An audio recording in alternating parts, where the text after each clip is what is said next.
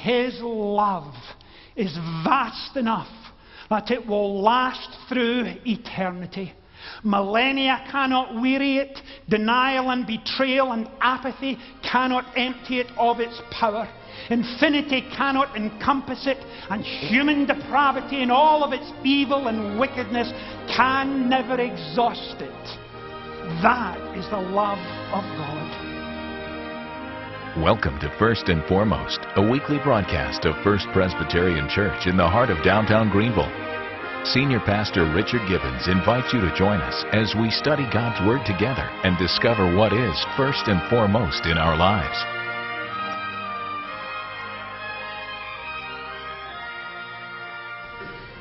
Our scripture reading this morning comes from the New Testament book of Romans. And so if you have your Bible, would you turn to Romans chapter 5 this morning as we read together verses 1 to 11.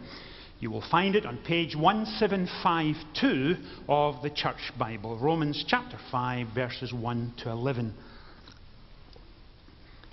Therefore, since we have been justified through faith, we have peace with God through our Lord Jesus Christ, through whom we have gained access by faith into this grace in which we now stand. And we rejoice in the hope of the glory of God. Not only so, but we also rejoice in our sufferings, because we know that suffering produces perseverance, perseverance, character, character, hope. And hope does not disappoint us, because God has poured out His love into our hearts by the Holy Spirit whom He has given us. You see, at just the right time, when we were still powerless, Christ died for the ungodly. Very rarely will any man die for a righteous man, though for a good man someone might possibly dare to die. But God demonstrated His own love for us in this: while we were still sinners, Christ died for us. And since we have now been justified by His blood, how much more shall we be saved from God's wrath through Him? For if, when we were God's enemies, we were reconciled to Him through the death of His Son, how much more, having been reconciled, shall we be saved through His life? Not only is this so, but we also rejoice in God through our Lord Jesus Christ, through whom we have now received reconciliation. Amen. And we trust that God will bless to us this reading from His holy word. Over the last few weeks, as many of you know, we have been steadily working our way through Romans, and we come to chapter 5. And if you worship with us regularly, or you watch us on television on a Sunday morning, you will know that it is my habit, when we come to a new passage of Scripture that begins with the word therefore, we pause and stop and consider what it is there for. And so as we come into chapter 5 and Paul begins with the word therefore, let me give you the first, or a very brief summary of the first 4 chapters. And during those 4 chapters, to help put things into context, I have to confess, and if you have been with us regularly, you will know this to be the case, that as we've worked our way through the Scriptures, and we take them very seriously here at First Pres, and we try to learn from them and then apply them to our life in the course of the week. And during these first 4 chapters, the Apostle Paul has laid out for us in considerable detail the magnitude and the severity of our sin. And quite honestly, some Sunday mornings that has made us uncomfortable. But he has taken us Sunday by Sunday to a level of comprehension that has challenged us, and challenged us deeply to think biblically and theologically, and we have learned in the process. And at times I have shaken my head in incredulity, because what the apostle has been able to do for us is this: that he has reminded us in stark terms of the depths of human depravity. And at times for each of us it has been dark, ugly, shocking, shameful, and distasteful. And in those first chapters, he has reminded, certainly me personally, and I suspect you as a congregation, he's reminded us of the magnitude and the power and the gravitas of human depravity and our own personal sin in our own lives, the lives of our families, in our community, our state, our nation, and across the world. And at times it has been shocking. To come face to face with sin and all of its power to deceive and destroy has been seriously uncomfortable. But this morning, as we come to chapter 5, things begin to change. And they change wonderfully. And as we move into chapter 5, it's almost as if the apostle has thrown open the doors onto a very wide and exciting vista and invites us to step through and join with him as he continues this journey. And chapter 5 is filled with great, energizing beliefs and inspiration. And almost as we work our way through it this morning, I will hear you catch your breath as hear you, having reminded us of the power and the gravitas and the magnitude of our sin, he now goes the other way and reminds us in wonderfully rich language of the power and magnitude and gravitas of the love and mercy and grace of God in all of its fullness and power. And so that's where we're going this morning as we make our way into Romans chapter 5. And so look with me please at the opening verses where he writes, "Therefore, since we have been justified through faith, we have peace with God through our Lord Jesus Christ." And in this opening verse, he begins with justification and reconciliation in just those opening words. And you may be sitting there this morning and saying, "Richard, just hold on a second. I have not been with you the last couple of Sundays. I've been traveling or been on vacation, or Richard, it's been a few weeks and you're bringing me to Romans chapter 5. Help me out a little. Please explain to me, what does the Apostle Paul mean when he uses theological language like justification? What on earth does that mean?" But when an individual discovers and experiences for themselves the hand of God reaching out and touching that life, of capturing it and drawing that individual to themselves, where they go through the process of opening up and beginning to understand the gospel in a new way. And suddenly they have an appetite for the things of God and prayer matters, and they long for worship, and they can't wait till Sunday morning comes around, and they've been challenged by what they're reading in the scriptures, and they come to that point of commitment and faith where God gently draws them to himself, and they get to that point that it is so profound, so deep, that they understand God in all his love and grace. And the only response that's appropriate is that by faith they hand over their entire life to him. And suddenly God in all his wonder becomes real to them. And they trust him with their life. And they understand the magnitude of what happened at Calvary when Christ died for our sin. And that's what Paul means in these opening words. Look at them again. Since we have been justified through faith, since we have trusted him, since we have come to know him, since he's captured our hearts and transformed him, we have peace with God. And that's what it means to be justified. The simple definition is this: that when God sees his children who have trusted him and turned their lives over to him and have been forgiven and cleansed and renewed, at that point they are justified. And it means this: just as if we had never sinned. And that's the point. And he sees you and I as he looks at Christ, perfect, holy, pure, forgiven, in love with the Father, our lives turned around, set on a new path, and loving Him and engaging with Him, and cannot wait to follow Him all our days, just as if we had never sinned.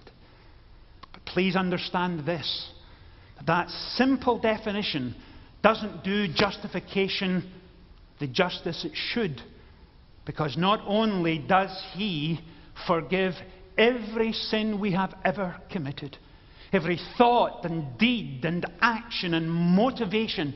Not only does He bring us into intimacy with Himself and cleanse and forgive us and give us peace with God, not only does He forgive every sin we've ever committed, but hear this, also the sins of today, and the sins of tomorrow, and the sins of next week and next month and next year, because now we belong to Him. We are His. He holds us in the palm of His hand and absolutely, utterly refuses ever to let us go. And that's why Paul not only says we are justified through faith, we now have peace with God, but he goes on, and we have gained access by faith into this grace which we now stand. And please understand, when the Apostle Paul writes in such strong language, he is saying that God now holds us to Himself forever. And it's not a temporary or a transient experience. This isn't an experience of being over-enthused on a Sunday morning, of being lifted and encouraged and inspired by good music or good singing. This is not about being caught up in an emotional experience for a moment. But this is for the rest of eternity. You are His, and you belong to Him. And understand this, He delights in you. Remember, we said at times we underestimate the gravity and the magnitude and the power of sin. Now it's time to also confess, yes, we underestimate the power and the love and the grace of God for all eternity. And there are times I have to shake my head and catch my own breath to think He loves me with an everlasting love. And that love He extends to you from Guatemala to Glasgow, from Tokyo to Toronto, from South Carolina to China. That is the love and grace and mercy of God. And that's why Paul follows up very quickly, and he says in verse 3, not only so, I've jumped ahead, the end of verse 2, and we rejoice in the hope of the glory of God. 3 times in these first 11 verses, he used that word rejoice. Rejoice, rejoice. And I have to confess, if you are anything like me, I don't rejoice in the love of my Saviour the way I ought to. I often take it for granted. And there are times I have to come back to Him with deep and abiding regret and shame and say, Father, forgive me again for the fickleness of my mind, when the days I have betrayed you, for the moments when I've sinned against you. Forgive me, cleanse me, allow me to begin again. And that's when I come back to this passage, and I remember all over again that He has justified us and loves us and is thrilled by us, and we rejoice in Him, not in anything we have done, because we are not saved according to what we have done, but we enter into a saving relationship with Him because of what He has done. And that's the joy of the Christian faith. The focus is not on us, but it's on Him. And then Paul begins to change things again. In verse 3, what does he say? He takes it a step further. And he says, not only this, but we also rejoice in our sufferings, because we know that suffering produces perseverance, and perseverance character, and character hope. Now let me pause for a second, because some of you quite rightly will be saying this. Richard, this to me sounds not just a paradox, we rejoice in our suffering, it sounds absurd. How can we possibly rejoice in our suffering? Are you honestly telling me that when tough days come your way, when you're disappointed or hurt, where you've been praying for something for a long time and God doesn't seem to answer your prayers and all your hopes and dreams come to nothing, do you honestly tell me you rejoice? Of course I don't rejoice, and neither do you.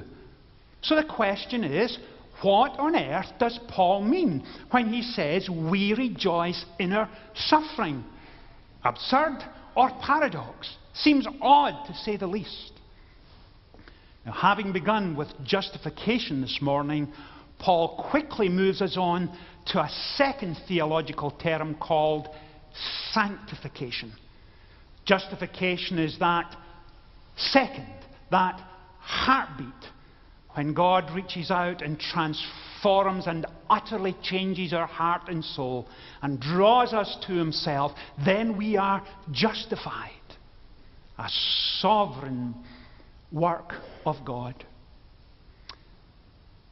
And sanctification is this.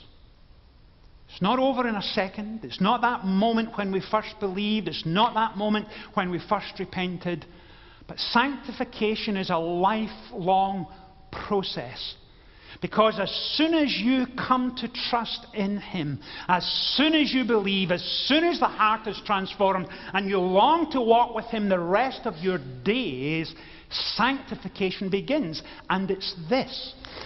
Sanctification is a lifelong process when God will take you as you are, and he will call you into an ever-deepening relationship with himself, and he absolutely insists on doing this with every one of his children.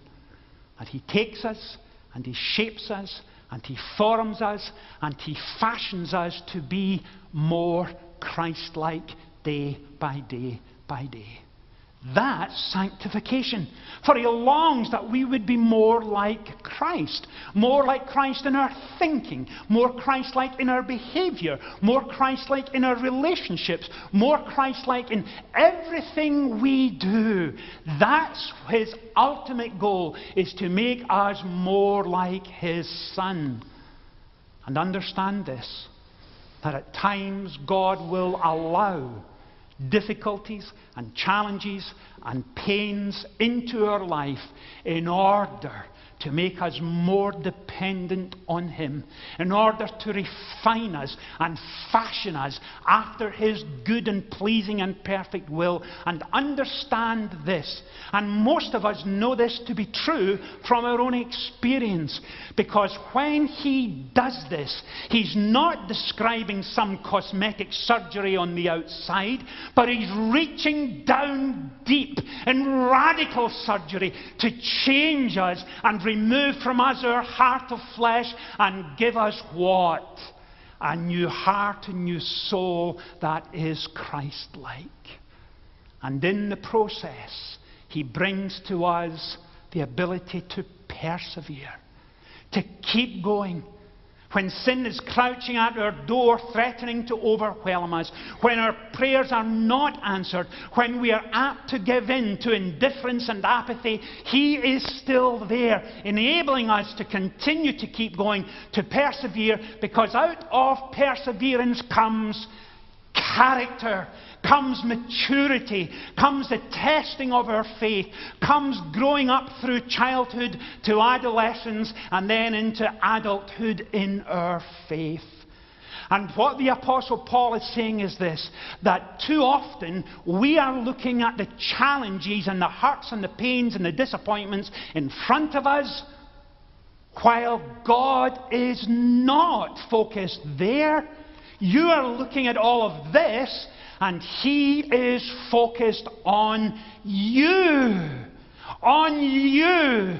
For he longs for the best for you, to change and transform and to have you walk with him each day.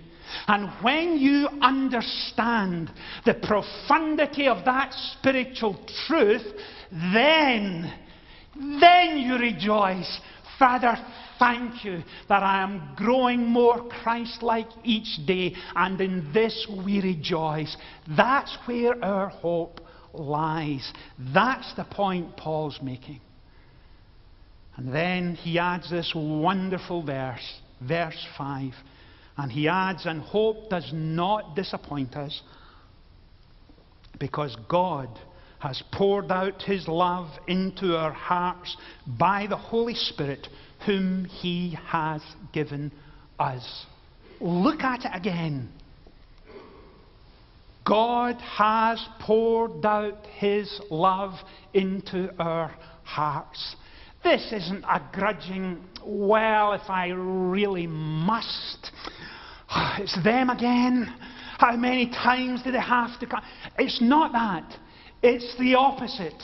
That he lavishes his love upon us. He delights to sustain us and enable us. And it is an outrageous love, not dependent on who we are, but on what we have done, but utterly dependent on his love for us.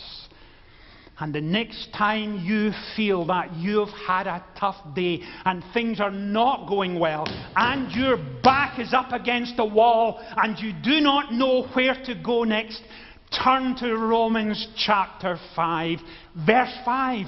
In love and worship and praise and adoration, and remind yourself what? That God has poured his love into our hearts and given us his Holy Spirit to live within. No wonder Paul is rejoicing. No wonder. And in our closing moments today, let me take you to what I think is the climax of this passage. And it comes in verse 8.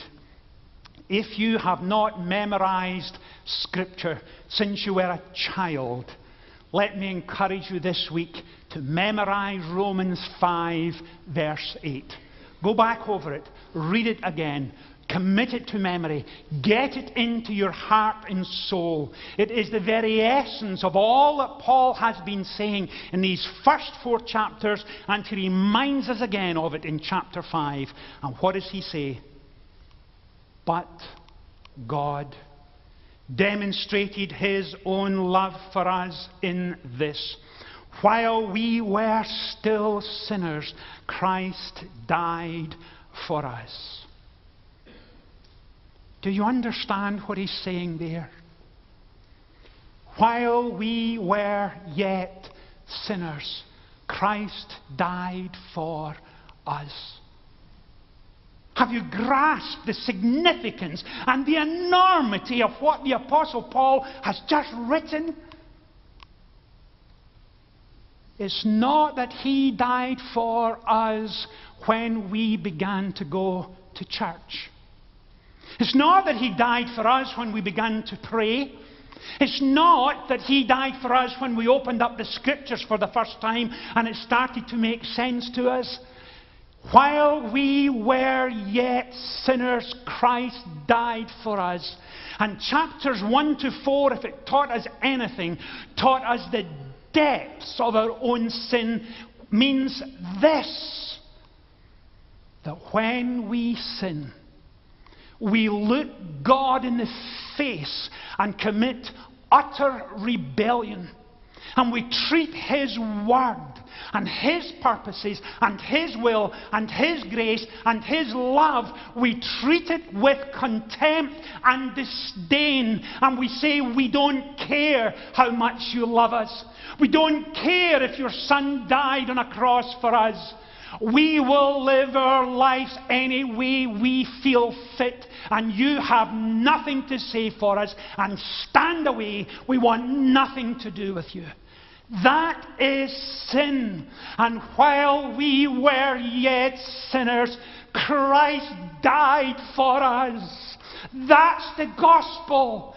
While we treated him with contempt, while we rebelled against him and wanted nothing to do with him, He died for us. That's the gospel. That's the wonder of it. That He loves us because He loved us, because He loved us, because He loved us. That's the gospel. And understand this as I bring this to a close this morning, if I can, that His love is vast enough that it will last through eternity. Millennia cannot weary it. Denial and betrayal and apathy cannot empty it of its power. Infinity cannot encompass it, and human depravity and all of its evil and wickedness can never exhaust it. That is the love of God.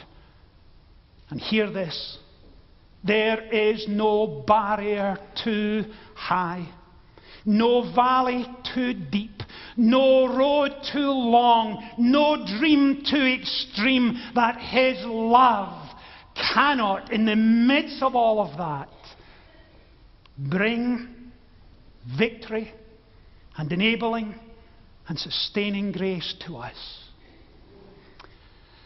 So this morning, as we leave here, we leave rejoicing, thankful, grateful people. Why? One reason. God demonstrated His love for us in that while we were yet sinners, He died for us. And when you're tempted to give in this week, remember, but God. When you're tempted to fall into sin and turn from Him, and apathy and indifference and rebellion comes tempting at the door, turn again to Romans 5 and remember, but God, and He's shaping you and fashioning you in order that you might follow Him and grow in maturity in your faith. And an amen belongs in there, beloved. Would you agree? Amen. Let's pray together. Father, we thank You for this incredible passage in the book of Romans. And we thank You for Your infinite love for us, for Your patient persistence with us. And we ask this week that You would strengthen us in order that we might follow You and grow deeper in our faith. In Jesus' name we pray. Amen. Whatever you're facing, First Presbyterian Church would like to pray for you this week. Please leave your name and prayer request by calling 864-672-1838 or receive prayer in person. Details about this service are listed on your screen. To purchase a DVD of today's message, please send a check or money order for $10 to First Presbyterian Church and include today's program number.